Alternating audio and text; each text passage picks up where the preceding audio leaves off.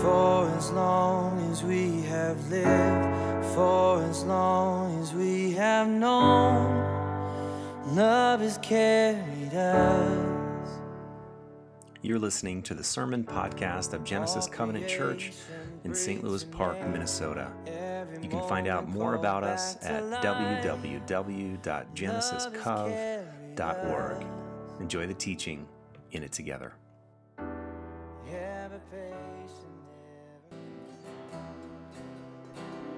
My name is Steve Wing, and I wear red pants and a white shirt, and I am awesome.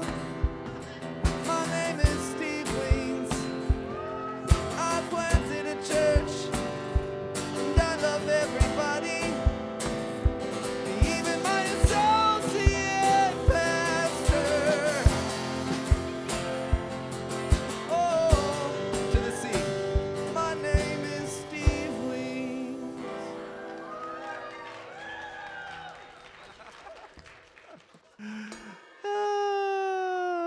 Man, we rehearsed that for a long time this morning, y'all. All right, and I'm going to invite up my friend Becky to read the scriptures. The scripture reading today is from Ezekiel 34, 11 through 16, and 20 through 24. For thus says the Lord God, I myself will search for my sheep and will seek them out. As shepherds seek out their flocks when they are among their scattered sheep, so I will seek out my sheep. I will rescue them from all the places to which they have been scattered on a day of clouds and thick darkness. I will bring them out from the peoples and gather them from the countries, and will bring them into their own land. And I will feed them on the mountains of Israel, by the watercourses, and in all the inhabited parts of the land.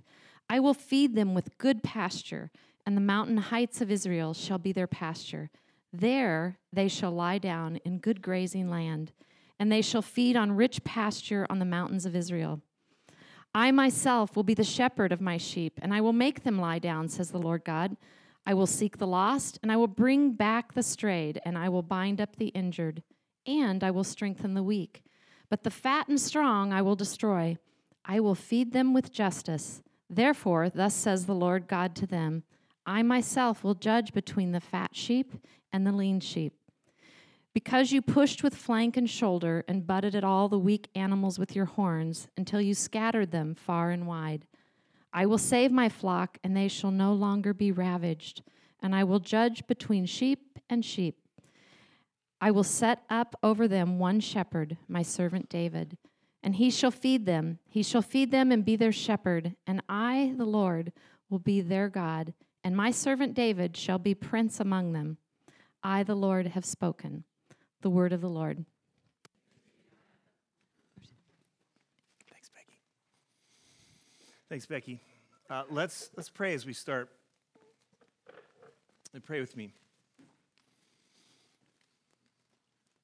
God, here we are gathered together in the name of your Son, Jesus. And we ask that you would meet us here. We know that you're already here, but we ask that you would meet us where we are.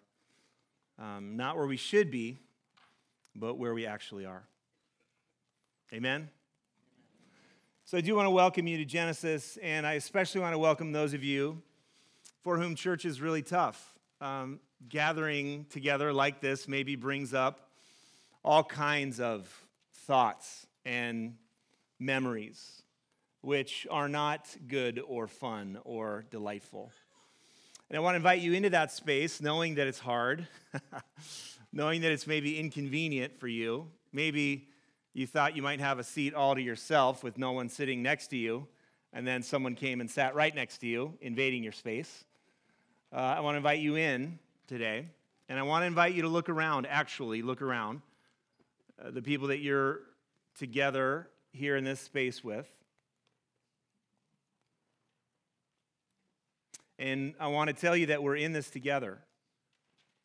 As 2017 draws to a close, one of the hardest years in my memory, I want to tell you that gathering together like this, whether it's a joy to you or an inconvenience to you, is a good thing to do, because on our own, we can't quite make sense of the world.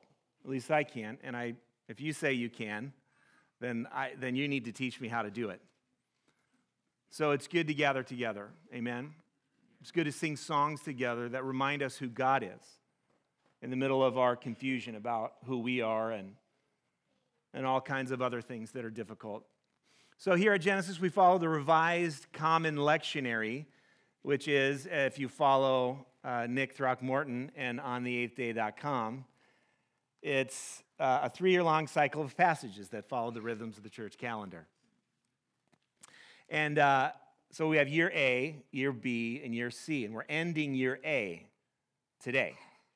So think of the seasons of the church calendar like chapters in a book that you return to over and over again. These chapters have different themes, and they're full of hope and loss and adventure and heroes that look like heroes, but then they turn out to be villains, and villains that look like villains, but then they turn out to be heroes. And then we have a God at the center of it all who becomes a Palestinian man, grows up in poverty, and ends up saving the world. And we read this story chapter by chapter or season by season. So this is the final week of ordinary time in 2017 in year A. And next Sunday, we're going to begin the season of Advent. And we're going to begin another liturgical year, year B. And I love following the church calendar. In church planter circles, I'm always the only one. Like they'll say, hey, what series are you doing? And I'm like, I don't know, we're in year B. And they're like, well, what's that? That sounds interesting. And then I say, just go to ontheeighthday.com, which is a site my friend built to help us listen to, read, and follow. Anyway, well, you do it. Oh, Nick, you're so good. And I love following the church calendar for these reasons. It lifts up 2 of our church's values. Our church has 7 values, which my church planter friends tell me is too much. And I always say, I don't care. It's who we are. So rhythms is one of our values. So the church calendar reminds us that there are beginnings and endings to things. That it doesn't just have to keep grinding on and on. So question, and maybe this, for some of you, this is all you need this morning. What needs to end for you? What chapter needs to close? What do you need to walk away from? And what chapter do you need to turn to in your life? What needs to begin? What do you need to walk towards? So those would be good thoughts to journal on this week as we start Advent next Sunday. But the second value it lifts up is this value of attentiveness. I think following the rhythms of the church calendar, when we talk about Advent being about longing and waiting for the light to come, it makes us attentive to the darkness in the world and to the little bursts of light that we see. Being attentive to us means that we're seeking a restored way of looking at each other, of hearing each other, of looking at God and hearing God, so that we can join God in God's great work of cultivating new beginnings in the world. Amen? We need a restored way of seeing if we're going to do that. We need a restored way of seeing each other. We need to be attentive to what is happening in each other so that we don't fall victim to the thought that the person that we're talking to is just a noun. They are who they are, and how they are now is how they've always been and how they always will be. But when we're attentive, we can look at each other like verbs. Oh, wow, you're not who you were last week. You're someone that's changing, that's different. And that's an invitation for some of us. Amen? No elbows. So the liturgical year always ends with Christ the King Sunday, as Terry told us, reminding us that Jesus, the Christ, which means the Messiah or the King, is the center. He's the beginning and the end, the Alpha and the Omega of all things. He's the thing in which all disparate things are held together. And that's where we are today. Instead of just focusing on one text, though, like I normally do, I'm going to try in 23 minutes to do all four. So I'm very excited about that. I've already wasted 5 minutes on the intro. So, thank you, Joe. In Ezekiel 34, as Becky read, I'll just read 2 verses again. We read, I myself will be the shepherd of my sheep, and I will make them lie down, says the Lord God. I will seek the lost, and I will bring back the strayed. I will bind up the injured. I will strengthen the weak, but the fat and strong I will destroy. I will feed them with justice. This is Christ the King Sunday. Now, this is an all-play question. All plays are designed to hear the voice of the chorus, not just the solo. How do kings normally like to describe themselves when they are being inaugurated as the king? Powerful and royal. Thank you, Isaac. What else? All-knowing. Thank you, Bob. Better than everyone else. Thank you, Elias. Wealthy, fat, and strong. Thanks, Karen. Hear me roar. What else? Selfish. Completely the king. Exactly. I'm the king and there is no other. So I think kings typically are interested in themselves and lifting up their own agendas. And this is true from kings of old to kings currently. They seek the strong to surround themselves with. They tend to punish those who stray. They tend to neglect the injured, and they tend to eliminate the weak. That's what kings generally do. And Jesus is described this way. I myself will be the shepherd of my sheep. Now, I'm just curious, has anyone ever tended to sheep before? I'm just curious. Anyone in the room? Are you serious?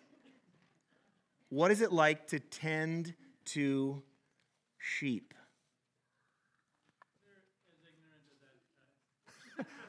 Nate says they're ignorant as advertised.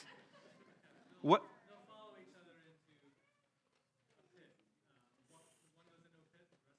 Those follow right into the pit. They're sort of ignorant. That was a nice way of describing them. Nate, that was very pastoral. I've petted a sheep, but as my family will attest to, whenever we go, Mary's laughing. Whenever we go to the state fair, man, and we go into the animal barn, I freak out. I mean, the smells, the how they feel is just all wrong. So like, I cover myself with that sanitary soap and stuff. I do one little quick, hey buddy, and then I'm out. I can't handle it. I'm not allergic, but I feel like I am. I just get all itchy and stuff. Shepherds in the first century, in the time of Jesus, and really anywhere else, this is what I've read, that if a group of shepherds would come into town, or if just one shepherd was wandering into town, maybe to get some coffee or some milk, you would smell him before you saw him. So they're disgusting. And this king, first of all, describes himself that way. I make the sheep lie down. I seek out the lost who end up in pits. I bring back those who stray. I bind up the injured, and I strengthen the weak. That's the kind of shepherd that I am, God says. On Christ the King Sunday, whatever else Christ is, he's like that. For those of you who have strayed far, for those of you who have loved ones who have strayed far, the word of God to them is, I am seeking you out to bind you up, meaning to heal you, to find you, and to rescue you. That's who God is. That's what God does.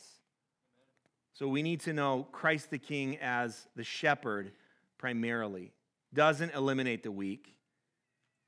He goes out and finds the weak and strengthens them. But if you, as a leader, have become fat and strong because you have punished the strayed, neglected the injured, and eliminated the weak, if you've sought only the strong, then you will be fed justice, says the Lord. And so there's a tender word here, and there's a really strong word of judgment.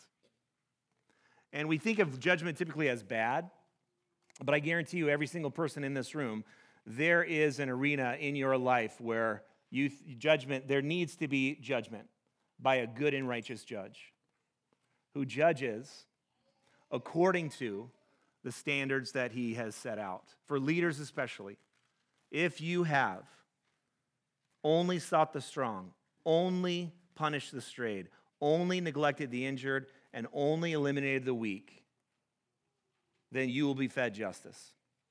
That is Christ the shepherd, who is Christ the king. The next text is John 10. I love this one.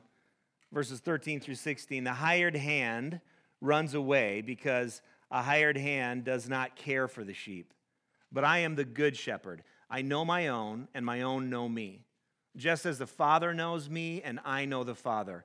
And I lay down my life for the sheep. I don't just go find them when they're lost. I lay down my life for them. And then he says, verse 16, I have other sheep that do not belong to this fold. I must bring them also, and they will listen to my voice. So there will be one flock and one shepherd. Now that is good news, especially if you feel like you don't fit in. I have a friend from Puerto Rico. His name is Carlos Rodriguez, and I had him on my podcast, and I just immediately love this guy. He's doing a lot of really good things for the poor and for his own place of residence, or not residence, but where he's from, Puerto Rico. He got all these water filters. He raised money. He flew out there, gave them to people, and it's just amazing. But there was a time in Carlos's life where he planted a church, and he was getting all these accolades, and he's getting all these invitations, and then his whole world crashed. He got fired from his job. He almost lost his marriage. He lost all of his friends that planted the church with him. He lost all of his invitations that came to him to speak at all these events. And I just saw this morning. This is what he wrote on Instagram. I found Jesus at a Billy Graham crusade when I was 13, but I almost lost him in the political crusade of Franklin Graham. I found the Spirit in my charismatic and Pentecostal tradition. I almost lost him when its leaders told me that the president was the only one who was anointed. I lost my job at the church I planted with my friends. I lost many of my friends who supported me while preaching there. I lost the invitations to the conferences and special gatherings. But the God I thought I was finding found me in the wilderness. He loved me through my questions, accepted me in my uncertainty. Yes, there's a high price to pay for being yourself. There are legitimate repercussions for wandering and doubting. But trust me, my friend, Jesus is close to the brokenhearted. He sets the lonely in families, and he will remain faithful all the way to the end. The future is bright in the margins. So, John 10:13, the hired hand runs away because the hired hand doesn't care for the sheep, but I am the good shepherd. I take ownership in my sheep. They're mine. I know my own, and my own know me. No matter how badly human shepherds treat their congregations, Christ himself will seek out those who are lost. He'll bring them back. He'll bind up their injuries. He'll strengthen those who can't go on. And he will reckon with anyone who has grown fat by oppressing others. That's Christ the King. Psalm 100, 1 through 5. Make a joyful noise to the Lord, all the earth. Worship the Lord with gladness. Come into his presence with singing. Know that the Lord is God. It is he that made us, and we are his. We are his people and the sheep of his pasture. Enter his gates with thanksgiving, and enter his courts with praise. Give thanks to him and bless his name, for the Lord is good, or Tov. His steadfast love endures forever. his faithfulness to all generations. So Christ the King is not just a shepherd. Christ the King is described as steadfast love, a love that endures. The word for steadfast in the Hebrew is dur, and it means to heap up or pile up or to dwell in. So in Psalm 100, what we learn about God or Christ the King is no matter what else gives up on you, you are Christ's very own. It's Christ that made you. You are his people, and his love for you will keep piling up. It will never run out. Here's an all-play question. Have you ever experienced the love of God like that?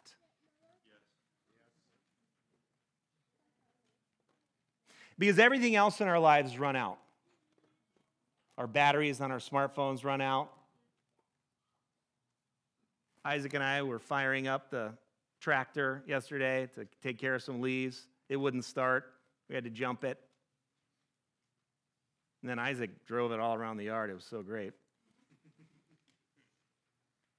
Our energy runs out. Relationships run out. Sometimes you get so disappointed in someone that you feel like your love for them has run out. And we have this God who describes his son Jesus as being steadfast. The love just keeps piling up, keeps being heaped up. It heaps up so much that it actually dwells with you. There's a difference between someone that is there for you as a human being, and thank God for those people. But there's a difference between those people and the God whose love will never run out on you. The God whose love endures forever and ever and ever is Christ the King. And you can only experience that kind of love. That's not a kind of love you can just hear about. You actually have to experience it. You have to experience it like a wave after wave after wave, coming after you, washing over you, even when you try to resist it. Have you ever done that? Like you try to resist, you push away God's love, and God's like, well, good luck, because I'm going to just keep coming after you, piling it up over and over and over again. Ephesians 1:20-23, God put this power to work in Christ. This is the third lectionary text. When he raised him from the dead and seated him at his right hand in the heavenly places, far above all rule and authority and power and dominion, and above every name that is named, not only in this age, but also in the age to come. And he has put all things under his feet and has made him the head over all things for the church, which is his body, the fullness of him who fills all in all. The fullness of him who fills all in all. So here's some fun Greek. Fullness is the Greek word pleroma, and it describes a ship that's been completely decked out for a voyage. It has all the supplies, all the sailors, the nets are mended, the sails are ready to go. It is decked out. It has the fullness of all that's in it. But then the word for fills is this word plerao, and it means to cause to abound or to supply liberally. And this is where we're going to get really nerdy. Are we okay with nerdiness? I know you are, Fred. So that's in the present middle participle. The verb tense is. The present tense, so verb tenses in the Greek are in three different tenses. There's the present tense, there's the, and that indicates continuous action. And so that's where we're at, all right? And then there's the middle voice, and it's fascinating. It's hard to explain. Active voice is like Jesus will fill his church. Jesus fills his church. Jesus is the actor, the church receives it, and that's the active voice. The passive voice is this: the church is filled by Jesus. So Jesus is still the one that's filling it. The church is receiving it, but it's said in the passive voice. But in the middle voice, it shows the subject, Jesus or God, acting in his own interest or on his own behalf or participating in the results of the action.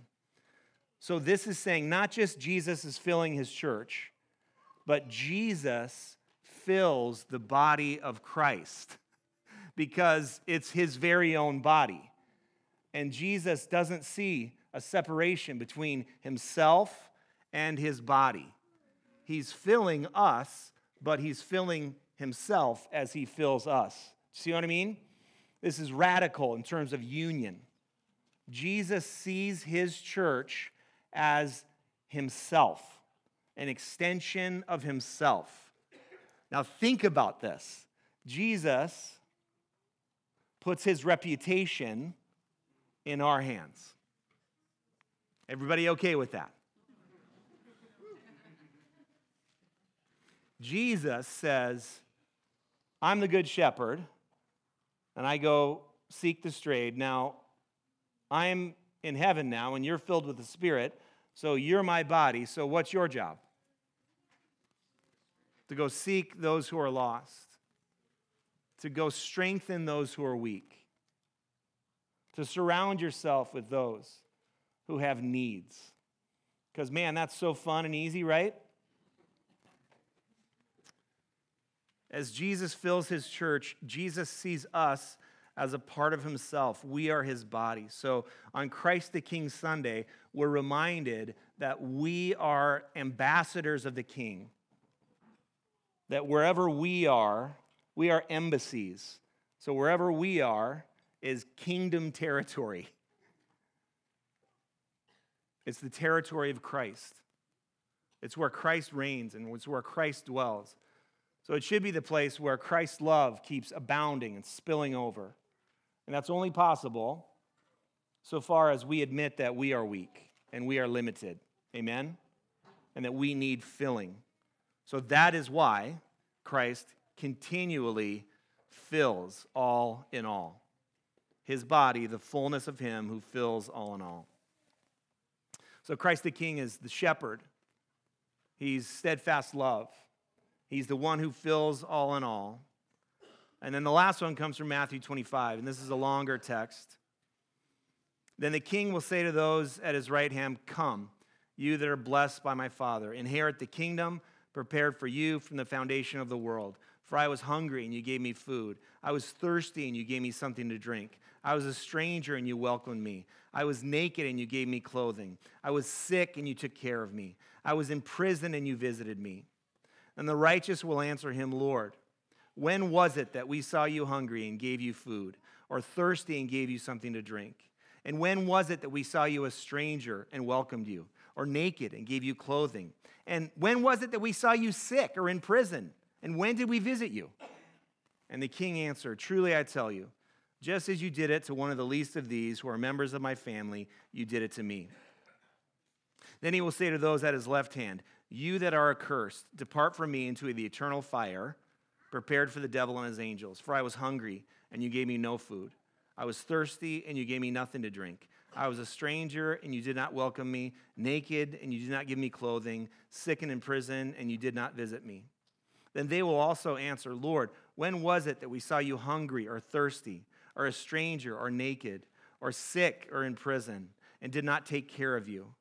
Then he will answer them, truly I tell you, just as you did not do it to the least of these, you did not do it to me.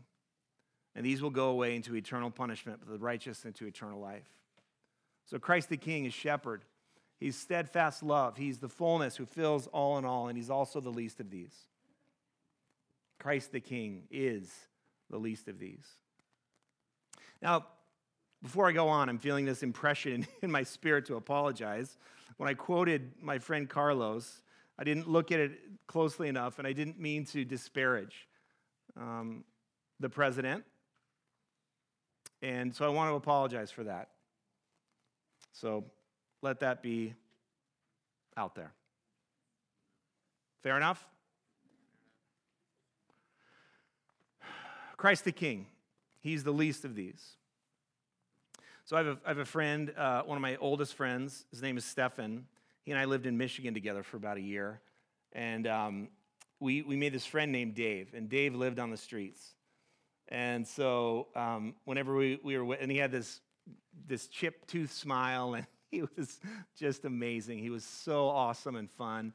And he was an alcoholic who then that eventually took his life. But when we were with him, he was amazing. So one time Stefan took him to go see a movie, and it was The Lord of the Rings, The Fellowship of the Ring.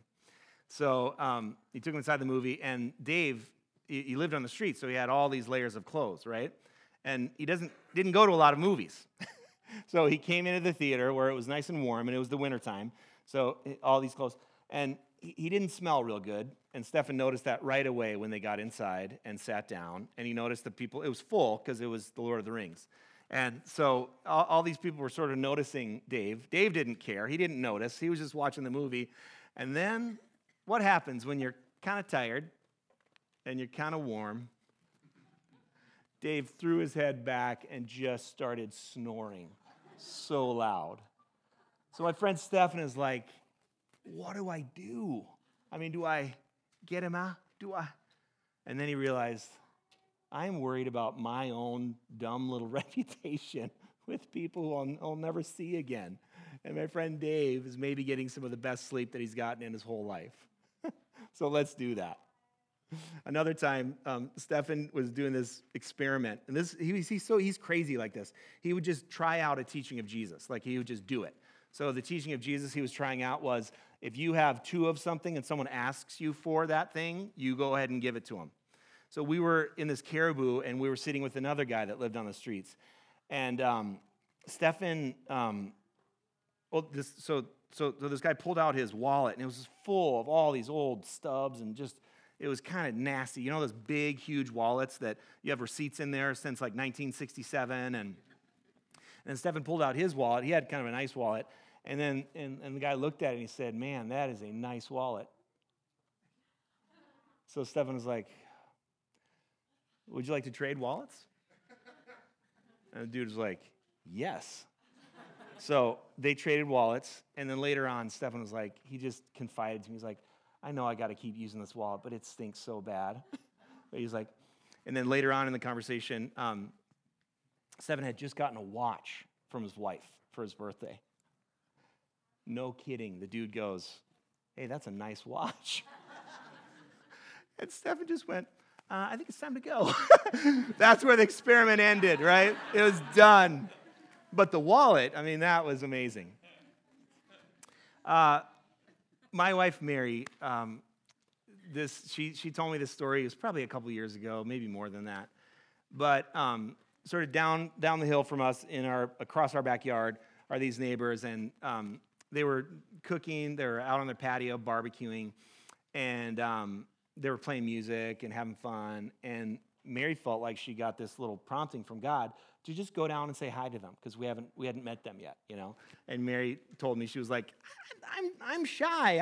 I'm an introvert. I'm not going to go down and say, I mean, to some of you, it's like, of course you would do that. But like to us, we're kind of private, and we're a little, you know. So I fully But she said she kept feeling it. It was strong, and so we grow some herbs in our backyard, just little pots of like basil and different things. And so she chopped up some basil, and then walked down to them and said, "Hey, I noticed you're cooking, and here's some basil, and I'm Mary, my husband Steve, and our boys live just up the hill up there, and how you doing?" And they, right? They were just like, "Oh, hi, how's it going?" But the least of these is sometimes as small as doing something like that. So it's not always trading your wallet or bringing the guy that lives on the streets to the movie theater. Sometimes it's that, but sometimes it's just doing that little thing. Like, you ever notice someone maybe it's a dad or a mom that, like, they're in Target and their kids are just going crazy. You ever notice that person? And maybe their kids are, just out of control. Like, and so just sometimes even that nice, that look that you can give them, like, I get it, you're okay, versus like, get out of my way, I need to get to the Captain Crunch. That can be doing it to the least of these. When were you shopping in Target and your kids were going crazy? Lord, when did your driveway need shoveling? Lord, when was your wine glass empty? And we can be the kind of people that serve the least of these, because when we do it, we're serving Christ the King. Amen? Actually, we're serving Christ the King. I mean, there's a lot of things in the Bible that are unclear and weird and goofy. This one is just about as clear as it comes. I am the least of these, Jesus says. And when you serve them, you serve me. So what about if our attentiveness just went up a little bit this week? And we started looking for the least of these, just in our normal lives. And what about if we serve them as if they were Christ the King? So my invitation for you as we end year A and go into year B is this. What characteristic of Christ the King do you really long to know? Is it Christ the shepherd? Is it Christ the one who brings steadfast love and keeps piling it up? Is it Christ the fullness who fills all in all? Or is it Christ the least of these? What characteristic of Christ the King shimmers for you? And what do you want to know more of as Advent moves through? Maybe just, if you know right now, maybe just write it down or put it in your phone. Is Christ the shepherd? Is it Christ who fills all in all? Is it Christ's steadfast love, or is it Christ the least of these? And then just bring that into your attentiveness, into your prayers, and into your life. Amen?